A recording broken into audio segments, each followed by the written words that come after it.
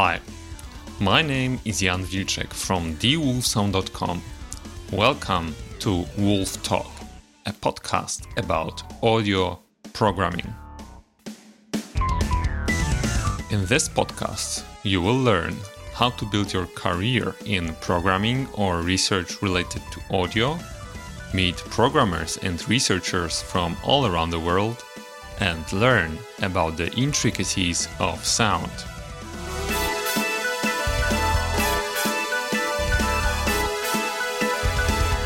Hi everyone, and welcome to the 8th episode of the WolfTalk podcast. Today I have a very special guest for you. His name is Prashant Mishra. So as a little bit of a background, I met Prashant at the Audio Developers Conference 2022 in London, and we instantly connected. We decided that we need to do a podcast episode together, and I'm happy to announce that it actually worked out. All the people, places, and references that we mentioned with Prashant in this podcast episode can be found under thewolfsound.com/talk008. Once again, thewolfsound.com/talk008. And now, Prashant Mishra. Hi, Prashant. Thanks for agreeing on this interview. Could you introduce yourself to the audience? Yeah, hi, Jen. Thanks for having me. I'm not very sure how to introduce myself because, it gets tricky. I think I'd like to think myself as an audiophile, wherein I like to listen to sounds around me. I like to record sounds, create music, create sound design, and all that. Professionally, I've been working as an audio director for an edtech company based out of India. Where one of my role was to handle all of the direction for audio with respect to videos, educational videos and games and all that. And one of the interesting collaboration was with Disney, where I was working on a lot of their IPs and creating sound design and everything for Disney's IP-based games.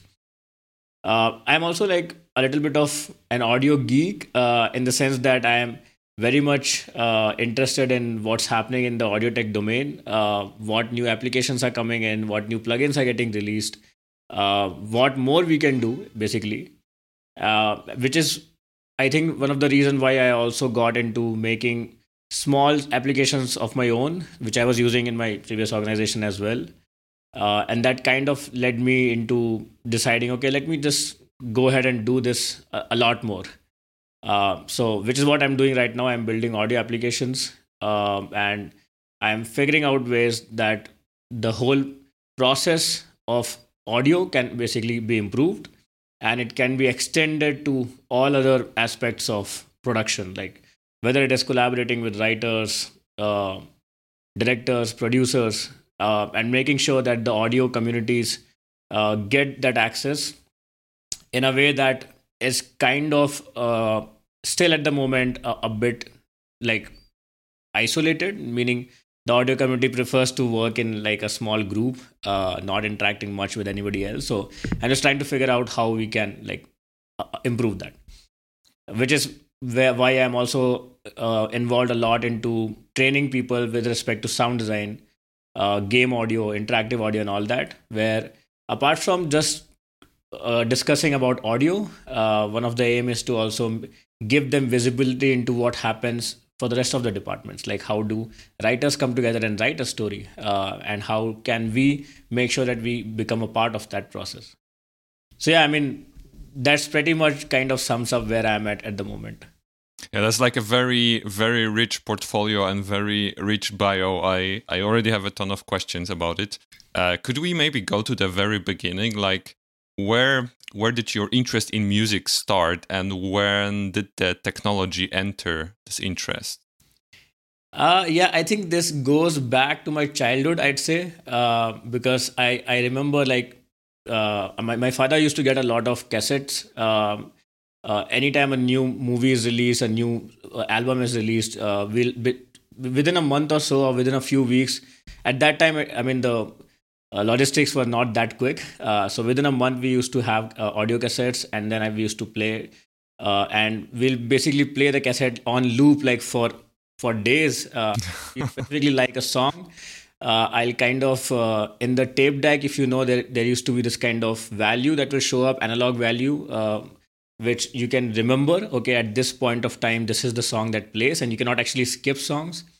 So I used to memorize those value, and I used to fast forward to that stamp and then play that. So in a way, like I was kind of a music buff, and at the same time, I knew how to like kind of tackle technology in my favor, if that makes any sense.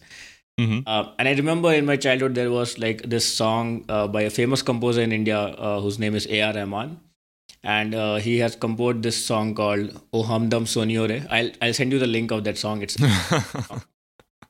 and my father got the cassette, and he actually was traveling, and when he came back he had the cassette with him. And then I remember him waking me up at 5 a.m. in the morning and just playing that cassette. And the song actually comes on the B side of the cassette. There used to be that concept, right? A side, B side. And when you play that cassette, I think within 4 seconds the song starts. And when the song started, I completely woke up. I mean, kind of sleepy, but the moment the song started, I was completely awake, and I loved it so much. So I think that's, if I try to remember, that's one of those specific point where I definitely got interested into the nitty-gritties of music, like the concept of beats, the bass line, the instruments that are playing along with the voice. So that's where I think it all started. And then eventually when I got into college, I was doing mechanical engineering, but I also had this weird fantasy that I want to have my own music band, because I have been like a huge Linkin Park fan and a Mike Shinoda fan, and I also wanted to have a band. So I started looking for people who I can collaborate with. I had like learned a little bit of keys in my childhood, so I knew I can bring that aspect. But for a band, you need more people, right? You need drummers, you need bass guitarists, and a lot of other things. So that's when I actually reached out to a few of my college seniors and asked like, how can I build that community? Like, how can I find people? And that's where one of my college senior actually introduced me to a dog called FL Studio, which is pretty famous right now, and has been like for like a long time. And that's when I realized, okay, I can actually just make my own music in my laptop. I mean, for sure, I mean, I need more people if I have to have a band and if you have to perform live. But if I don't have access to those people at the moment, I don't have to actually wait. I have access to the drums, to the guitars, to the keys, and everything in the software. And that kind of fascinated me. So the college senior that I'm talking about, his name is Vishal Iyer, and he is a great drummer. He's a great keyboard player. And I think he is specifically the person who kind of introduced me into this world of audio technology. And since then, it has fascinated me a lot. And yeah, I mean, that's, I think, the introduction of me to audio tech. And before that, the A.R. Rahman song was kind of the nudge that pushed me into this music domain. Yeah, and I can relate in that sense that when you use this stuff, then if you have a certain mindset, then you're starting to think, okay, like, but what's behind? Like, could I maybe make my own device, my own piece of software that does something similar? And when was this moment for you? Then you decided, okay, maybe I could create something that would even like boost my productivity. Yeah, I think over the years, like as I use more and more DAWs, more plugins, I also kind of realized that there were few things that, I mean, all the applications are basically audio oriented, and there were very few at the moment that were production oriented, where things can be automated, right? If you want to do a bunch of things, is there a way that we can club them together? I mean, I was not aware of Keyboard Maestro and other automation tools at the moment, but I felt that, okay, there are ways where we can actually build something that will enable us to do that. At the same time, while I was exploring FL Studio, I came to know about this platform called DSP Robotics, which has an application called Flowstone, which is basically a node-based system where you can actually make your own synth. And I remember like trying it for the first time, and it's like kind of similar to Max in a way, not as versatile, but it allowed me to have like a basic UI and like have some functionalities, arpeggiator and oscillators and everything. And I remember I made my first like synth plugin with that. And I was fascinated, and I still remember like creating some bell sounds in that, and I made a melody with that, and it was much more what do you say, fulfilling, in the sense that I'm not just making my own music, but I'm using my own software to make my own music. And then I thought, okay, this is just a feeling that I'm getting because I have access to this plugin, right? If I actually send this to my friends or some people outside, and then in the future they will probably use this to make their own music, and then in a way I would have helped them in their creative process. And so I think it felt more or less like, instead of you being say the artist, you are making the tools like the pencils, different shades of pencils for the artist that they'll eventually use to make something, right? And that fascinated me even more, because I was like, okay, I can actually design something that is much more useful for someone, and in the future they'll make something that was based out of something that I created. So yeah, I mean, the whole chain actually like was super fun. And that concept, I think, has stuck with me since then. And I think this is where I started exploring more into building audio tools and building some kind of automation tools. Yeah, so I think, yeah, for sure, I think that would be a moment. So it's actually awesome because like this software is now a legacy, right? That like continues on through generations, ideally. But I also think it's a great way to explain someone what is audio programming actually, because people outside of our industry, they sometimes ask what I'm doing, and I'm saying that I'm a programmer in the field of sound processing. So I process sound with software, and they're like, "Oh, you work in a studio and you're a sound engineer, right?" I say, no, actually, I'm a person who creates tools for sound engineers. And I think that's exactly the way that you described. And drawing on this, like, when was the first moment that you, after graduation, that you entered, the audio industry? Maybe not necessarily as a programmer in this field, but when was your job eventually related to audio? Yeah, I think so. Like I said, during college is when I started exploring different DAWs. So I was actually making a lot of music at that time, a lot of sound design at that time, but it was not like a paid gig. It was more like I make something, I either upload it on SoundCloud or I just send it to my friends, and I actually used to time it with like friends' birthdays. So if somebody's birthday is coming up, I'll just make a track and gift it to them. So I used to do all of that. But Nice. Professionally, I actually moved into this domain in 2015, which is like not so long ago. And that's where I started working as a sound designer in the start. Like, not even a sound designer, my main focus in the starting was cleaning up the voice, making sure that the voice is balanced and it doesn't have noise and all of that. The basic stuff. And eventually, I learned and explored sound design, followed by music composition, followed by mixing, mastering, and all of that. I wouldn't say mastering. Yeah, I mean, I know a lot of people just use mixing and mastering together, but it's a whole different concept. So I got into mixing. And then I started, because I was also hiring more people in the team I was building, I was able to actually get into direction, because then I'll be able to work with a group of sound designers and music composers and mix engineers and guide them into what a specific story needed. And that's where I think my journey has been. So, yeah. Awesome. And so there you went into this also kind of management role, right? Yeah. So when you're orchestrating, right, that cooperation, or maybe I should ask something different. So for people who are like completely new to this, how would you shortly define maybe sound design? What is sound design?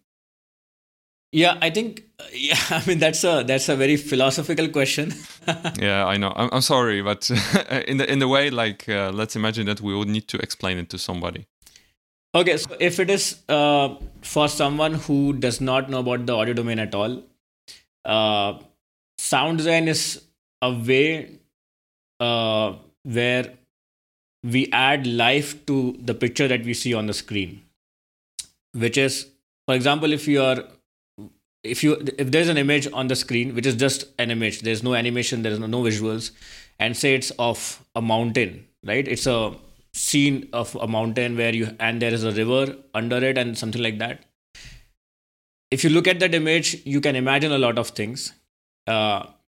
It can probably take you to a memory in your childhood where you actually visited a similar place or something like that, it could be anything, right? But the moment you add a sound to it, like for example, an ambient sound of a river sound of subtle river flowing, a little bit of wind, maybe a few bird sounds or something like that, that is when you actually get immersed in that picture. That is when you know that you are exactly in the place that's existing in the scene that you're watching. Until then, you could imagine any sound. Until then, you could be anywhere in the world. But with the sound, we can actually convey that this specific scene that you're watching is of this country without you even realizing. So I think this is what sound design is. You basically add life to the picture. You try to communicate a story in a subconscious way, which is slightly beyond what the visual is communicating to the users, to the viewers, basically. I keep saying users these days. So that's how I would define like sound design in like a short term. But anyone who basically wants to get into this domain professionally and want to learn, sound design is basically a process where you decide what a specific scene or a game or a podcast or a story requires, and then you create the ambiences or the effects required for it. It could be through recording your own sounds, placing it, and then kind of tweaking it just to make sure it sounds the right texture and everything which is required for the story. Or it could be just using some sound libraries, or it could be using some synthesizers to make your own sound effects and then using them in the context. So yeah, I mean, professionally, that's the process is that, but philosophically and approach wise, yeah, it's all about adding life to the visuals. Yes, it's beautiful. So would you say that it's like sound design is something that should reinforce, that should support other senses through which we perceive certain things? So then, like I'd say that most popular applications are movies, right? Video games, and probably some art installations, right? As others, and as you said, like all the podcast, audiobooks, and etc. Are there any like very important application areas that are missed that I missed from this list?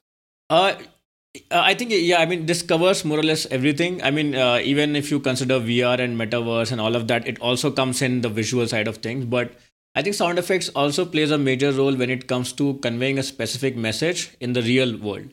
For example, the sound of the ambulance, the sound of the sirens, even those are designed specifically to make sure that they sound like something is going wrong. They will always give you a feel, okay, something is not right. Even the sound that we see, like listen in the hospitals, right, for the heartbeat and something like that. So there are multiple other applications that you can think of. And this is also actually an area that's booming for anyone who want to research. Medical domain is actually kind of figuring out how they can use sound to, for example, make sure that their ambience in the hospital is slightly calm, especially for patients who might get triggered with loud noises and everything. So yeah, that could also be like one of the application area of sound design. Yeah, that's amazing. That's like so practical and so useful, and I think it's simply beautiful. So to just maybe then clarify, because I heard this term, and I'm not a sound designer. I'm not in this field, so that's a newbie question.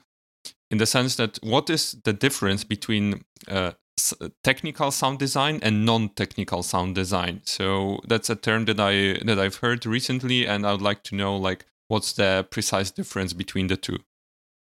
Okay, yeah, I think that's a good question. I think a lot of people are slightly confused about it. And there is actually an overlap between sound design and like the non-technical sound design and the technical sound design.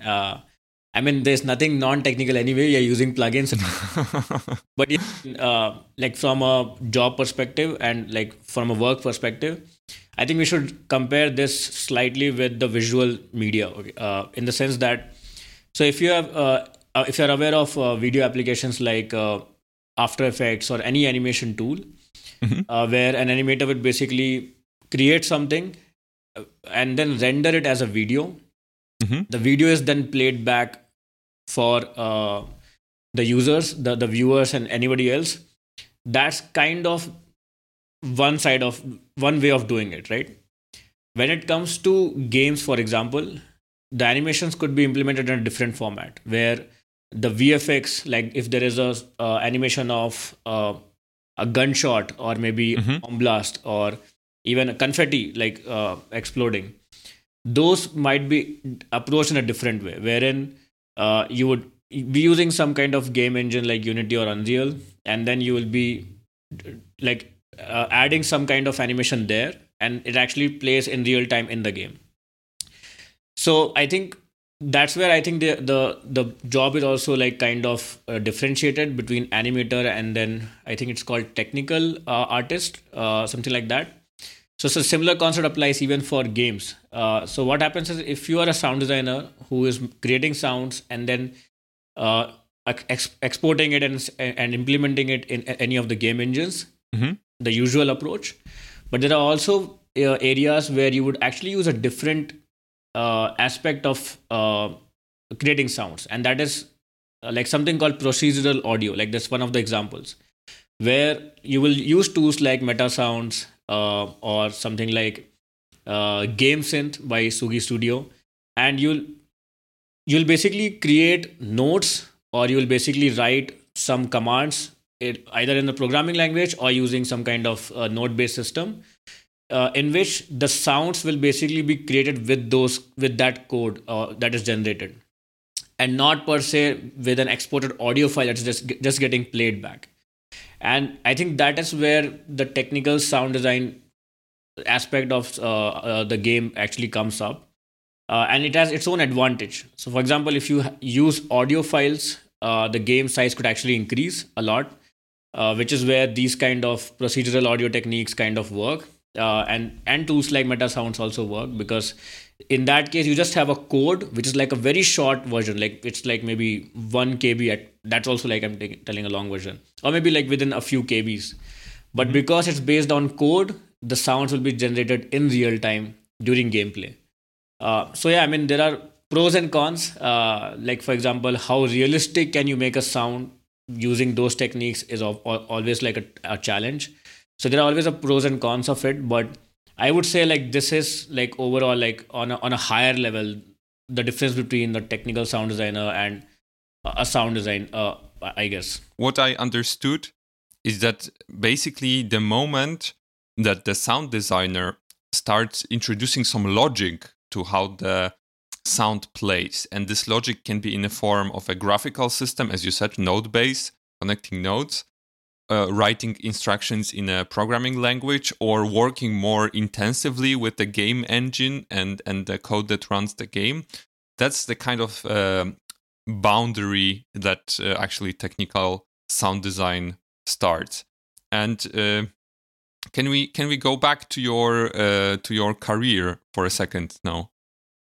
So when you started working in sound design and then you started orchestrating, as you said, the cooperation of musicians and sound designers, then what exactly, you already mentioned it a little bit about this communication problem, like, but what were the challenges there and how did you overcome them?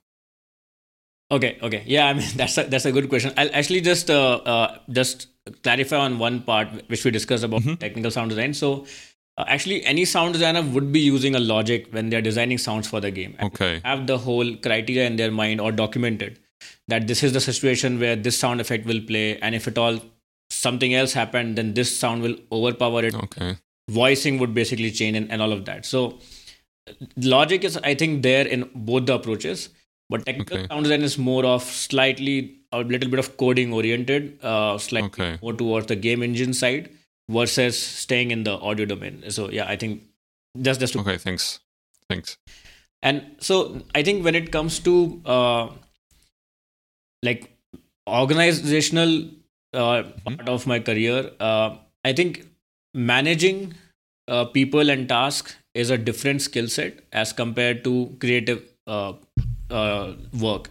And I mean, for sure, leadership and management is also has like some creativity involved, but it's a different type of creativity. Actually has nothing to do with your understanding of sound design, for example.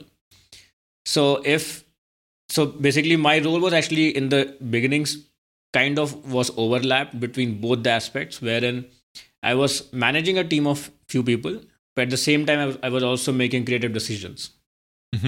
And in that case, my approach always has been, how do we figure out a workflow? How do we figure out a pipeline and process that is as streamlined as possible and as scalable as possible? If at the moment there are, say, 5 members in the team, and we are working on a few set of like number of videos or number of games per week or per month, and we have like a few targets in mind, what can be the process that will allow us to scale this up? Like I think a lot of people who start out working as a solo sound designers, they'll understand this better, because what happens is when you're working solo, right, your project session, the way you name something, it's all in your control. You make decisions. You are basically CEO of your own process, right? The moment you bring in just one more person, and I'm not talking about 5 more people, just one more person, the entire concept changes. You now have to be aligned with the way that other person feels comfortable. Is this the folder structure that they prefer? Is this how they would want to do their specific task? Is this the time of the day when they get ideas? Is like, are they more creative before lunch or after lunch?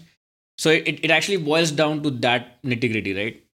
And which is where I think the management side of things actually kicks in, where you have to smartly plan what works out. How do we make sure that any kind of blockers are taken care of? How do we make sure that for the project that you have at hand, the team is trained and has the right skill? And if they don't, how do you plan the training sessions? How do you make sure that everybody is always enthusiastic to learn more and all of that? And all of this actually also is in parallel to their personal issues, the family side of issues, or they might be having just a bad day, for example. So I think the management side of work that I had done was more about that domain, where while I'm also keeping a track of the creative process and making sure that all the standards are maintained quality wise, I also have to understand everybody's point of view. And I think that was a great experience, because it kind of makes the whole process a little more human, where you actually understand that everybody has their own problems. Everybody will have a good day and a bad day. Just because one person is doing an amazing sound design at a specific day and they did not do the same quality of work the next day does not mean there is any kind of issue with their skill set. It's just that it did not click, and the next day it will. But you have a product to maintain. So how do you make sure that somebody else helps the other person out at that specific moment and you figure something out? So yeah, I mean, if and I think in the game industry and in the professional industries where everything is kind of structured, this is actually a different role. You will notice that game studios have something called audio producers, who would actually not be doing sound design more or less, but they be extremely well oriented with all the departments in the team. They'll be in regular touch with the sound designers, the producers, the other producers, understanding the requirement, understanding the timeline when they have to like deliver something. So it's a different skill set. And I think this is something that also people are not aware of. Everybody who wants to get into the game domain or any audio domain, they just think that, okay, we just sound design is the only entry point, or music composition is the only entry point. It's not. If you think you are someone who is a skilled people's person, that you can always influence people in a good way, you can always like solve conflicts and all that. That's a major skill set that is actually looked after in any industry. It could be even a big audio company as well, where they might have a good set of say programmers, the coders, But then you always need a product manager and a project manager who can actually bring them all together. Mhm. So yeah, I mean, that was a fun thing for me, and I would actually encourage a lot of people who want to get into the audio industry to also consider that if it's their area of interest. Cool. That's really amazing, and I believe it may be difficult also from my experience of working in different teams. That definitely requires a lot of compassion and a lot of thought to be aligned with everyone in the team. Yeah. And what I understand is it like that from there on, did you get the chance to work with Disney actually? Okay, so could you maybe describe like the whole situation? How did it start, and like what was it like? What was it about? Yeah. So I mean, without like while making sure that I'm not speaking anything that I'm not supposed to as part of NDA and all that. I was basically working and collaborating with the Disney Publishing Worldwide department of Disney, where my role was to have regular discussions with them and figure out how the games that we are building for their IPs can actually have the right kind of sound design that is Disney approved. And Disney approved in the sense that not from a uh, what is it called, the legal point of view, but rather storytelling point of view. So for example, if you are designing a sound design, like if you're making sounds for the IP cars, the sound should be so good and so relevant to that story that even if you play just one sound effect without context, and if you just ask anyone like which Disney movie that you think this belongs to, they should definitely say cars. It doesn't have to be an engine sound, by the way. It could be any sound. So one of my main area of work was to discuss with Disney and also kind of give them confidence that the sound design for these IPs can actually be done here in India, which was actually one of the fun challenges that I think I had. Because generally what happens is any big brand is always very protective of their IPs, their content, and they're very particular about making sure that whatever is getting created for their brand and for their specific IPs that they have is very precise. And that's what they are where they are, right? Disney is Disney because they have so much attention to detail when it comes to storytelling. If it's a specific character, what sound does it have? Does it walk? What color tone does it prefer in its clothing and all that? So they are very much particular about it. And for them to just allow anybody in the world to just design sounds for their IP is not like an immediate thing, right? You have to prove that okay, you are actually on the same page as they are. You understand their guidelines. You are aware of the story as well as they are, right? So that was my main area in the beginning when I was assigned this specific project. And I think I took about a month or so working on IPs like Brave and Monster Inc., creating sound design for that, discussing with the person on Disney's end, making sure that they know that I know what they're looking for. And once all of that worked out, once the team was actually happy with what was created, that's when my next role came in, where I basically scale this up. I do a little bit of knowledge transfer sessions with a bunch of people in the team so that they can also understand the approach, and then we can basically work on all of the games and videos that we were working on. So it was actually a fun project. I think it has been like a great learning experience because you get to understand the level of detail. I mean, the fact that the sound of Elsa's magic has a very specific sound. The fact that Olaf, the cloud that Olaf has on floating on above him, has a specific sound, and it is only for that specific cloud. You cannot use it anywhere else. It just is amazing. I mean, I would love if there is a game IP getting created, for example, or a new comic book that is getting written, or a new audio book or a podcast being written. I think this is one of the best approach, and it is exactly the concept of sonic branding, where if there is a sound for Intel, it is just for Intel. It will never be for anything else. And I loved that concept. it just blew me away. Like when I was exploring all of that. So yeah, that was basically like in brief how much I can reveal about my work with Disney. Amazing. Thank you so much. And like after such an experience, like is it possible to like go even further? So like what was your next big step in the let's say audio space? Yeah, I think so. I mean, I have like a few over the years because I've been working and I've seen the thing is, like I said, if I am an audio buff, so I actually have explored almost every DAW. I know almost every plugin that exists in the world. And I think probably the first to use the plugins. And I think if you go to YouTube and you see any new, you'll probably see my comment there. And this for any product, right?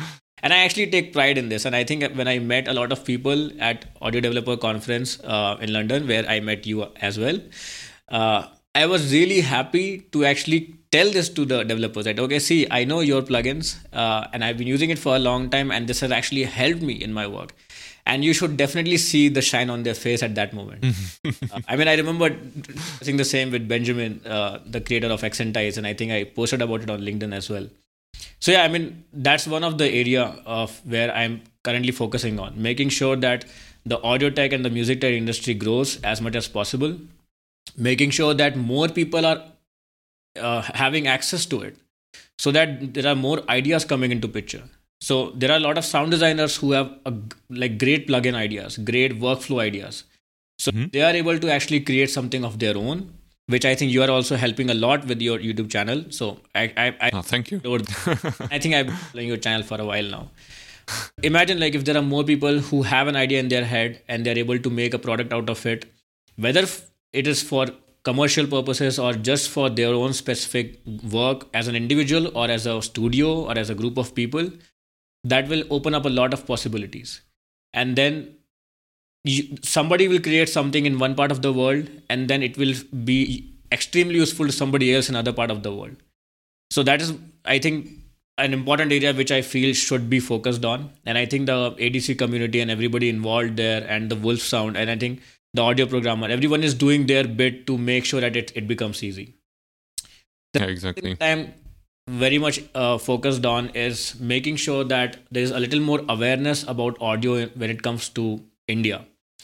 Because even in my journey, when I had to decide that I want to switch to the audio industry after doing a mechanical engineering, was kind of a shock to my family and friends. And till date, I keep getting asked this question.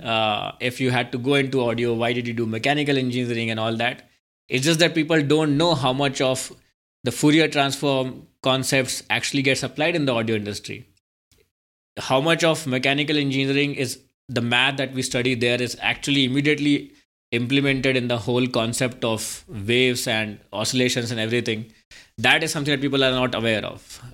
So I just want to make sure that there is awareness of the audio industry in general. There is a little more access to the game audio domain, which is still picking up in India, but is still not there. So, and the audio tech and music tech for sure. Because there are a lot of good developers in India, and there are a lot of good musicians in India. There are a lot of good musicians in India who have done a degree in computer science. And there are a lot of developers in India who are interested in music. And both of these kind of people are immediately the kind of people who should basically make something and explore the music tech domain, right? So yeah, that's one of my that's the second aim. One is basically to have make more people get into this domain of audio tech and everything, and improve awareness of the same in India. And I'm anyways I'm building audio products. I'm working with Soundly at the moment, and they are an amazing bunch of people, and we are kind of planning a lot of features, and I'm working on them. So yeah, it's a bunch of things on the way. So yeah, I'm not sure which one to pinpoint. Yeah, that's true. You're very, very active in this area, and I really appreciate this as well, because it also helps to boost confidence in people who want to enter this industry. So there's one thing that I noticed from your profile is that you're also a certified WISE instructor. Is it correct? Yeah. So could you maybe tell a little bit about what is Wise and what you do in this domain? Yeah. So basically, Wise is an middleware which basically allows an interface to the sound designers and music composers, which they're kind of familiar with, and makes them not to worry about the coding side of things. And Okay. so it is basically bridging the gap between the creative uh, people and the developers who would basically be integrating all of that into the actual game engine. Now, what happens a lot of times, and I think this is a myth or something that, or just an assumption that people have when it comes to game audio, that if you want to do game audio, if you want to get a job in game audio, you have to learn coding, which is not true. Within Unity, you can do a lot of things. Within Unreal Engine, you can do a lot of things without having to learn or do even a single line of code ever. All you need to understand is the basics of how to use Unity, where you'll just drag and drop sounds, create snapshots, have even the mixer values, even the sidechain, ducking, effects, reverb, everything is there. And I think Wise kind of expands those functionalities by providing even more features, like how do you set up a music loop, which basically transitions based on a specific criteria in the game while also staying in rhythm. So without like crossfading, for example. And things like how can you even make sure that all of the sounds that you have implemented in the game is in the budget, in the required size, and all of that. So there are a bunch of functionalities that Wise adds on. And it's not just Wise, actually, even Fmod and any middleware basically that exists. And a lot of people are also not aware that most of the big studios have their own tools, even though they would mention in the job description that you need to know Wise. The message that they want to convey is you need to have an understanding of audio implementation. But they just write Wise, and then people freak out. Oh, should I get like, no, compulsory? No, obviously not. Like it's not like a degree, right? This audio domain actually is the one specific area where degree is not very relevant as long as you know what you're doing. And the same applies for game audio.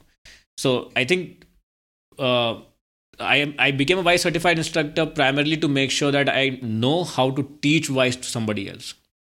But that's about it. There's no other reasoning to, okay, I need to get a job and that's why I have a certification. It's not that criteria at all. Because I have been on the recruitment end for a long time now. And I can tell you a lot of people who just have like a sound engineering degree or something like that might sometimes know less than people actually who have learned on their own. And this is the same even with certifications. So you can do any certifications in the world that you want. But if you are not actually working on your craft, if your portfolio is not good enough, it might not work out. So, yeah, I mean, Wise is a middleware. I mean, just to answer your question, I kind of got deviated. Similar to Fmod and similar to many others that exist. And it kind of adds on to the functionalities and makes it easier for the musicians and sound designers to focus on their craft and not worry about the coding side of things. Awesome. So thanks a lot, and again, it's a really interesting thing. And like when you educate other people, like how do you do it? Like in what way do you have like one-on-one lessons, or do you have a group, or do you have like a course or something like this?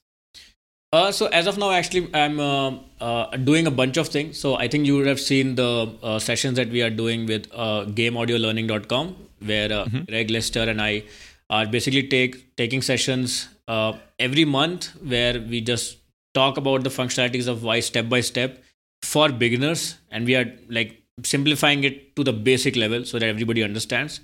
And we are actually going to increase the frequency of that. I mean, we are going to do it a little more often, because what we realized is if you do it monthly, people kind of lose momentum, and that's what we don't want.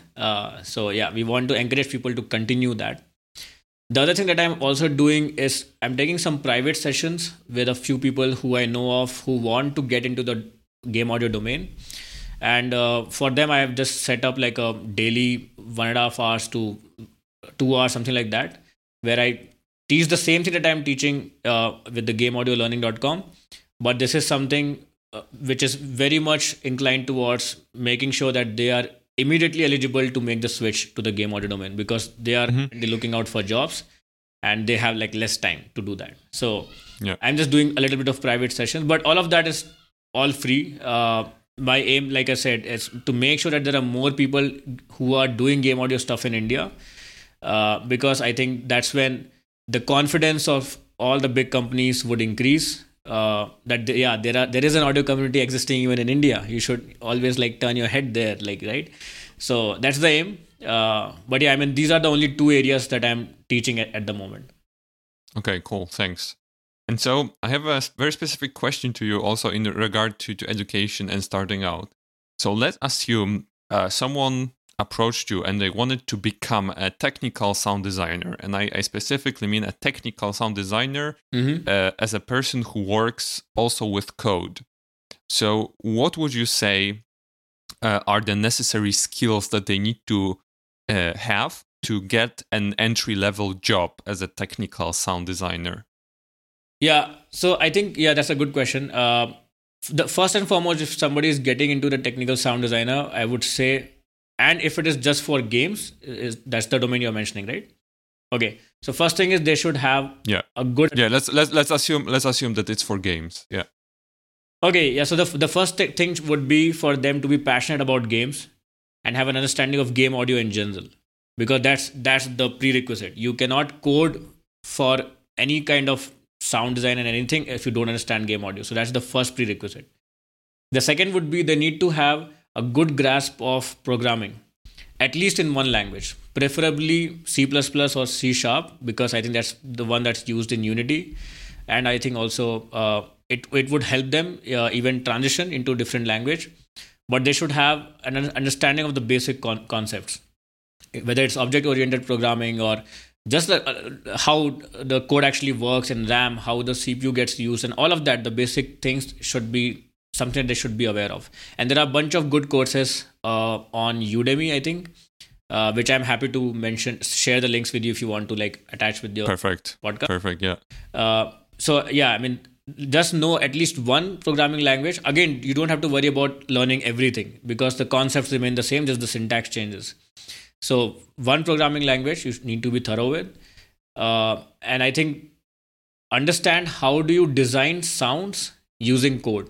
So a little bit of understanding of math is going to be helpful. So you should be comfortable in writing your own math functions or figuring out how to create math functions. So whether it's using graph tools or whether it is using MATLAB or anything that basically allows you to create sounds, that's another add-on. And the third thing and the last thing that I think is also like a major requirement is the ability to understand and create sounds using synths. Okay. Synthesizers have a lot of modules like oscillator, filters, and everything, and the same thing is going to get applied in the code. Exact same analogy, and just that it will be in code rather than a GUI, which you can also make a GUI for your own purposes and everything like that. But you need to have an understanding of how that works. And there are, again, tutorials and resources that can actually enable people to do that. I think there's an application called Syntorial by Audible Genius. That's a brilliant tool to understand synthesis in general. It's not about programming, but it's about synthesis. And then you can use those exact same skills when you're writing code or when you're defining the functions and you're connecting nodes and everything like that. So yeah, these I think are the basics things that people should get comfortable with before they apply for a job in this domain. Awesome. So let's recap. Like to get a entry level job in the technical sound design in the game industry, you need to have a passion for games. You need to have an understanding of how game engine works.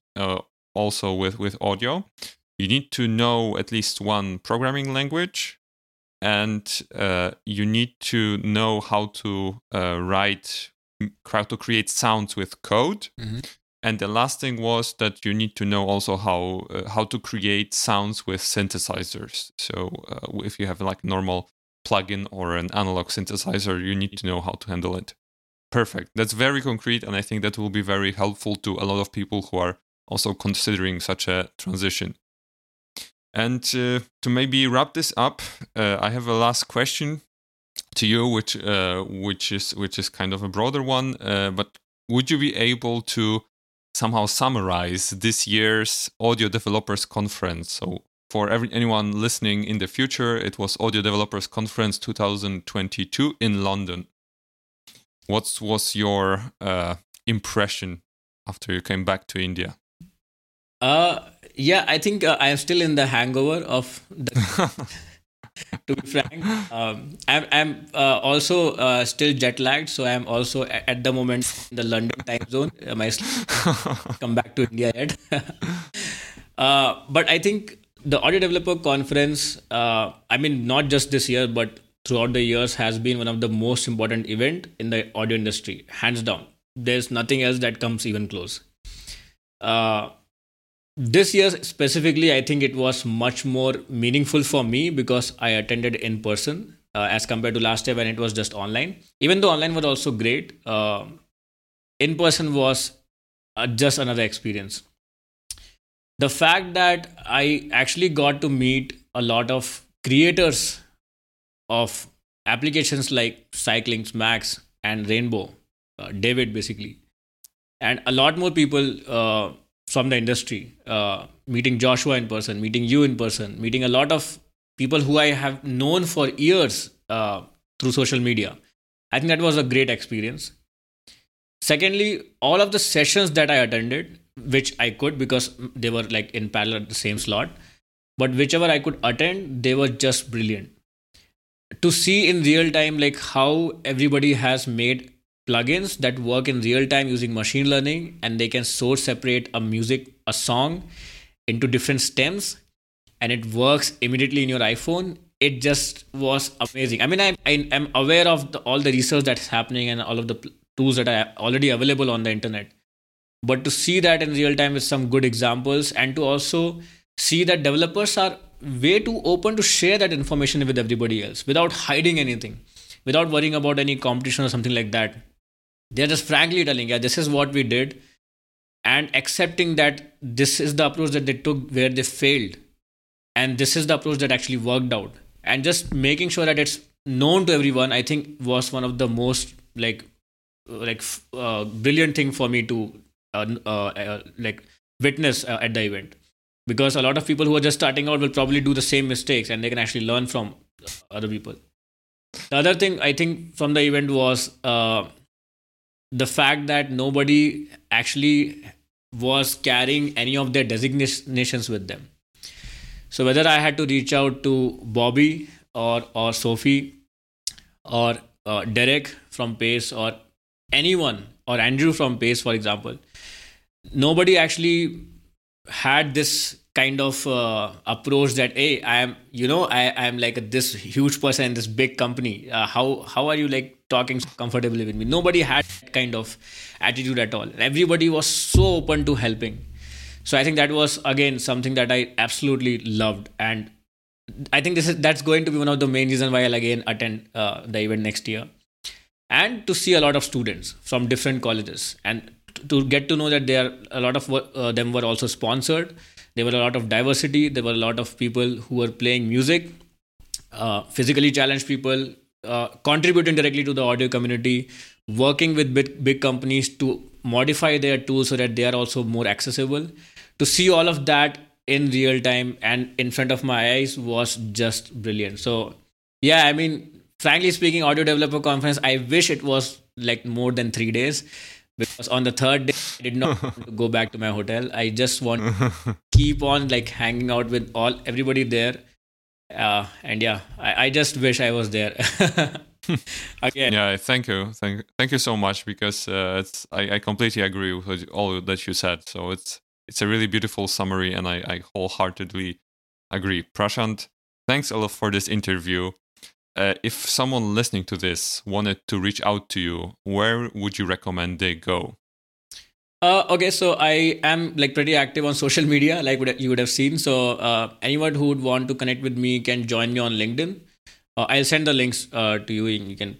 Yes. I'm also active on Twitter, and even though like everybody is ditching it, I'm still there.